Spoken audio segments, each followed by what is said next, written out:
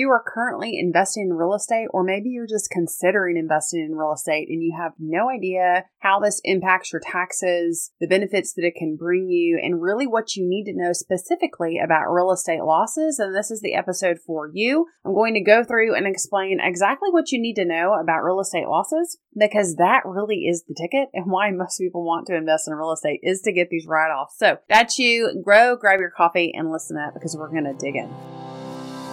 Hey friend, welcome to the Small Business Finance Podcast. Do you want confidence and clarity with your business finances? Do you find yourself up late at night searching for tax deductions, how to track your business finances, or QuickBooks tips? Do you wake up with big ambitious goals, but you end up feeling confused and frustrated because accounting and tax is really foreign? Hi, I'm Tiffany. I've heard this so many times from my clients who used to feel this way.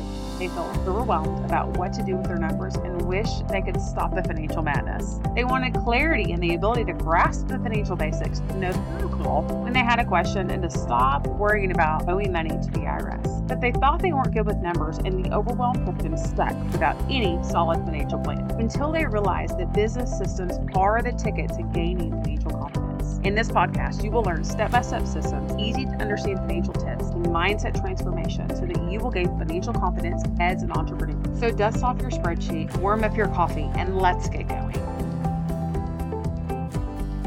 Over the past few years, it has really become very popular to invest in real estate. I think part of what pushed that to be so popular is the age of VRBO and Airbnb. It just has become really big. I see a lot of people come in my practice where they have a full-time job. They do really well at their full-time job, but their side gig and hobby and other stream of income that they have is related to real estate. But then also a lot of people in the real estate industry are getting into more investment properties. And so I think one of the things that a lot of people don't realize is that there are some traps that you need to be aware of when it comes to the tax portion of these real estate investments, particularly the losses that can be generated. Because most people invest in real estate because they hear, oh, it's really great for tax write-offs, and this is a really great thing to reduce your taxes. And they're not wrong. That's actually very true. Investment in real estate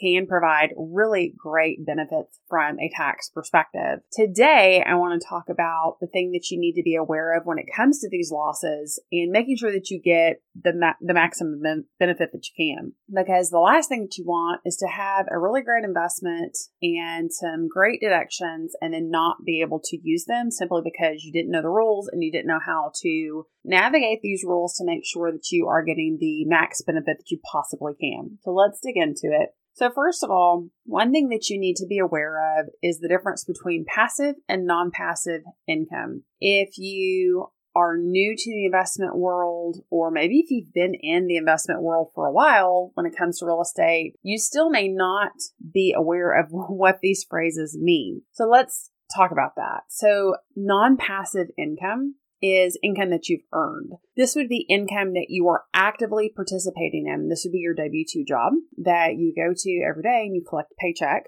This would be your business that you work in and day out. This would be the thing that you are in the weeds with. You're in, day out. This is not something that you don't have to mess with very much. If you're not having to mess with it very much, that would be referred to as passive income. So you're not actually involved in the day-to-day in something that is passive. It really is just an investment.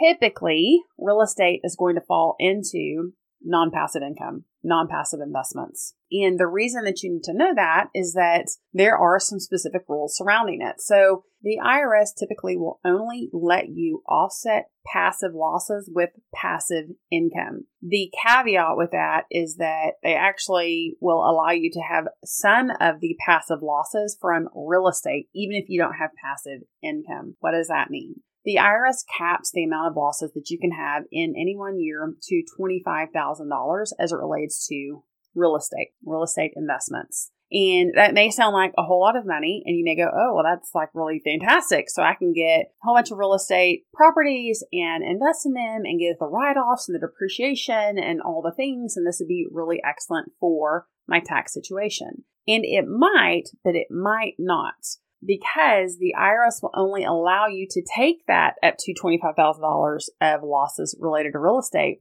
if your adjusted gross income is less than $150,000 a year as a married filing jointly couple.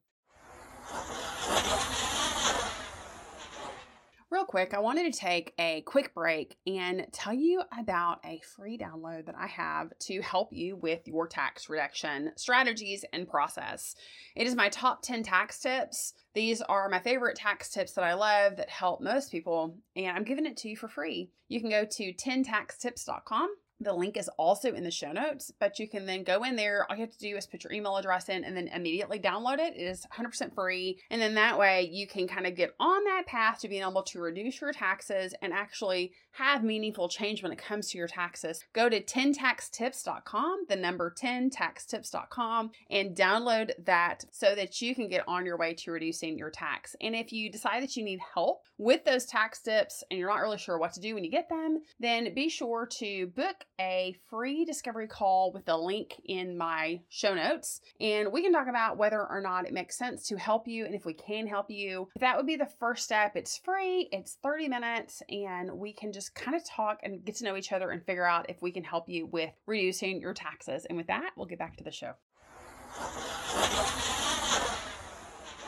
So basically, in order to get the maximum write-off, you're going to have to be middle class, lower middle class to middle class from an income perspective at the most. It actually starts phasing out around $100,000 of adjusted gross income. So it really doesn't take much to get to the point where you are not actually able to use these write-offs. And that's really where the problem comes in, because then you end up having these investments and you have deductions that you literally can't use. They end up getting trapped in the entity in your Schedule E, and they don't go anywhere. It's not like you lose them entirely. If you were to sell your property, you would be able to use those losses to offset the gain that you have on selling the property. Hopefully it has appreciated and you have a gain. The problem is that you don't want to have to wait to sell that property to get those losses. Maybe you keep this property for 20 or 30 years, so you're supposed to wait 20 or 30 years to get the write-off. That doesn't make a whole lot of sense. What you need to be aware of is that there are some ways that you can get around that. Number one,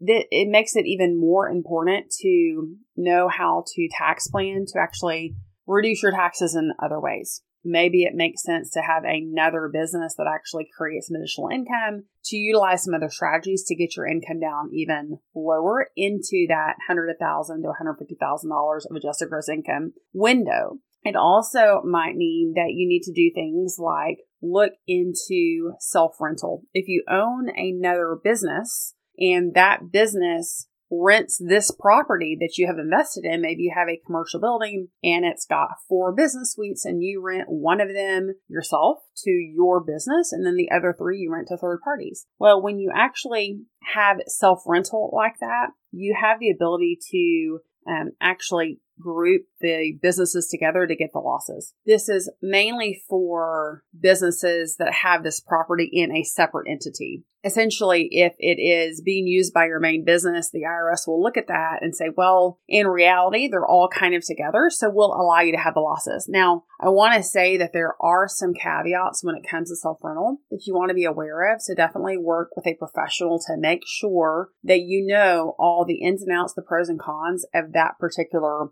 strategy of utilizing the losses. The other thing that you can do is qualify to be a real estate professional. There are some specific rules with qualifying as a real estate professional, and you need to make sure that you qualify with these rules because otherwise, under audit, the IRS would for sure throw it out. So what are the rules? Well, you have to work at least 750 hours a year in real estate, and 50% of your workday needs to be in real estate as well. So let's say you are a high income earner and your spouse is a stay-at-home mom. She's taking care of the kids and y'all are talking about other ways you can make income and you think, well, this is perfect. I'll invest in real estate and my wife can then become the real estate professional. It's actually a really great scenario for when this works well. The wife then starts working at managing these properties and making the decisions and finding new properties, investing in these properties. And then as a result of the fact that this is her main gig, then she's able to qualify a lot easier. You still need to make sure that you are hitting that 750 hour mark.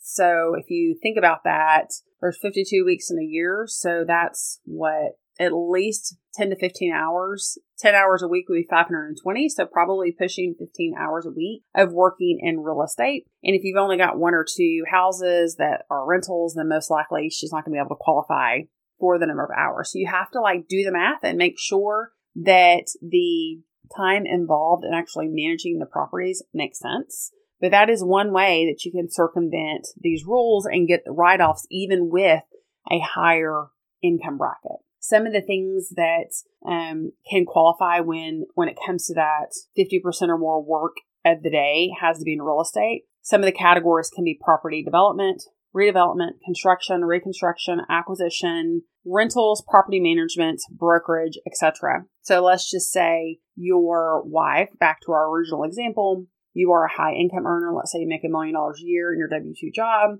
Your wife has been a stay-at-home mom, but she decides to get her real estate license. Then she starts showing houses, and maybe to family and friends, maybe some friends of a friend's, but she's really not working more than 10 or 15 hours a week, and then also managing the rental properties that you have, the 2 houses that you have. Well, she could likely qualify for being a real estate professional because of that, because even though she's not working a 40-hour week showing houses and being a realtor, she can navigate it in that her job is in real estate. So she's in the industry. She could also get a job at a property management company, and she's also in the industry. Again, construction and reconstruction, there's just a lot of different aspects that fall into real estate. So this is a really, really great way to be able to qualify as a real estate professional. The other thing is that you have to make sure to materially participate in the real estate activity to get the real estate professional license. A couple of things to note when it comes to real estate professional status.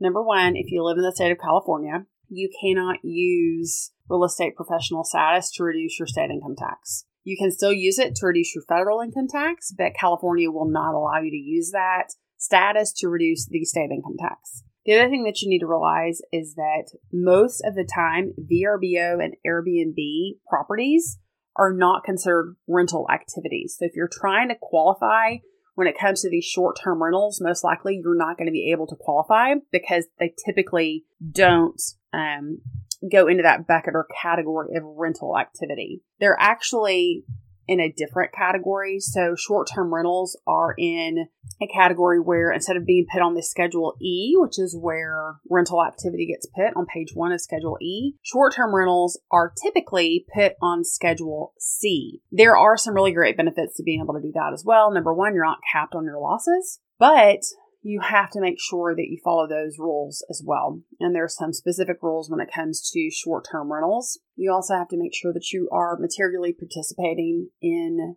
that short-term rental property.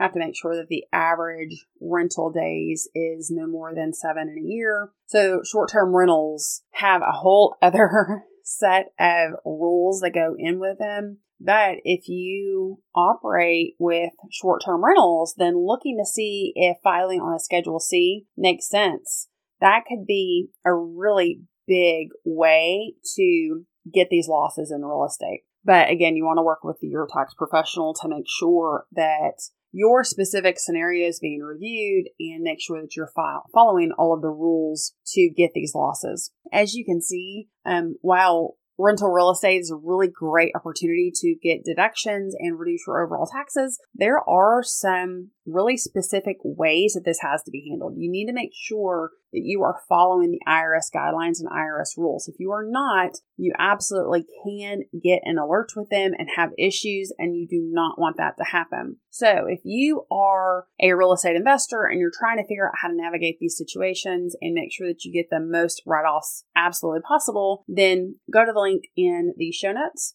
and book a time to talk with me. We would go through your specific situation and see how we can help and make sure that you are maximizing your write-offs as much as possible. If you found this episode helpful, absolutely feel free to share this episode with your fellow real estate investor friends and they would also be able to get the benefit that you have gained from listening to this episode. With that said, I have really enjoyed being able to share these real estate loss tips with you, and I cannot wait until next time.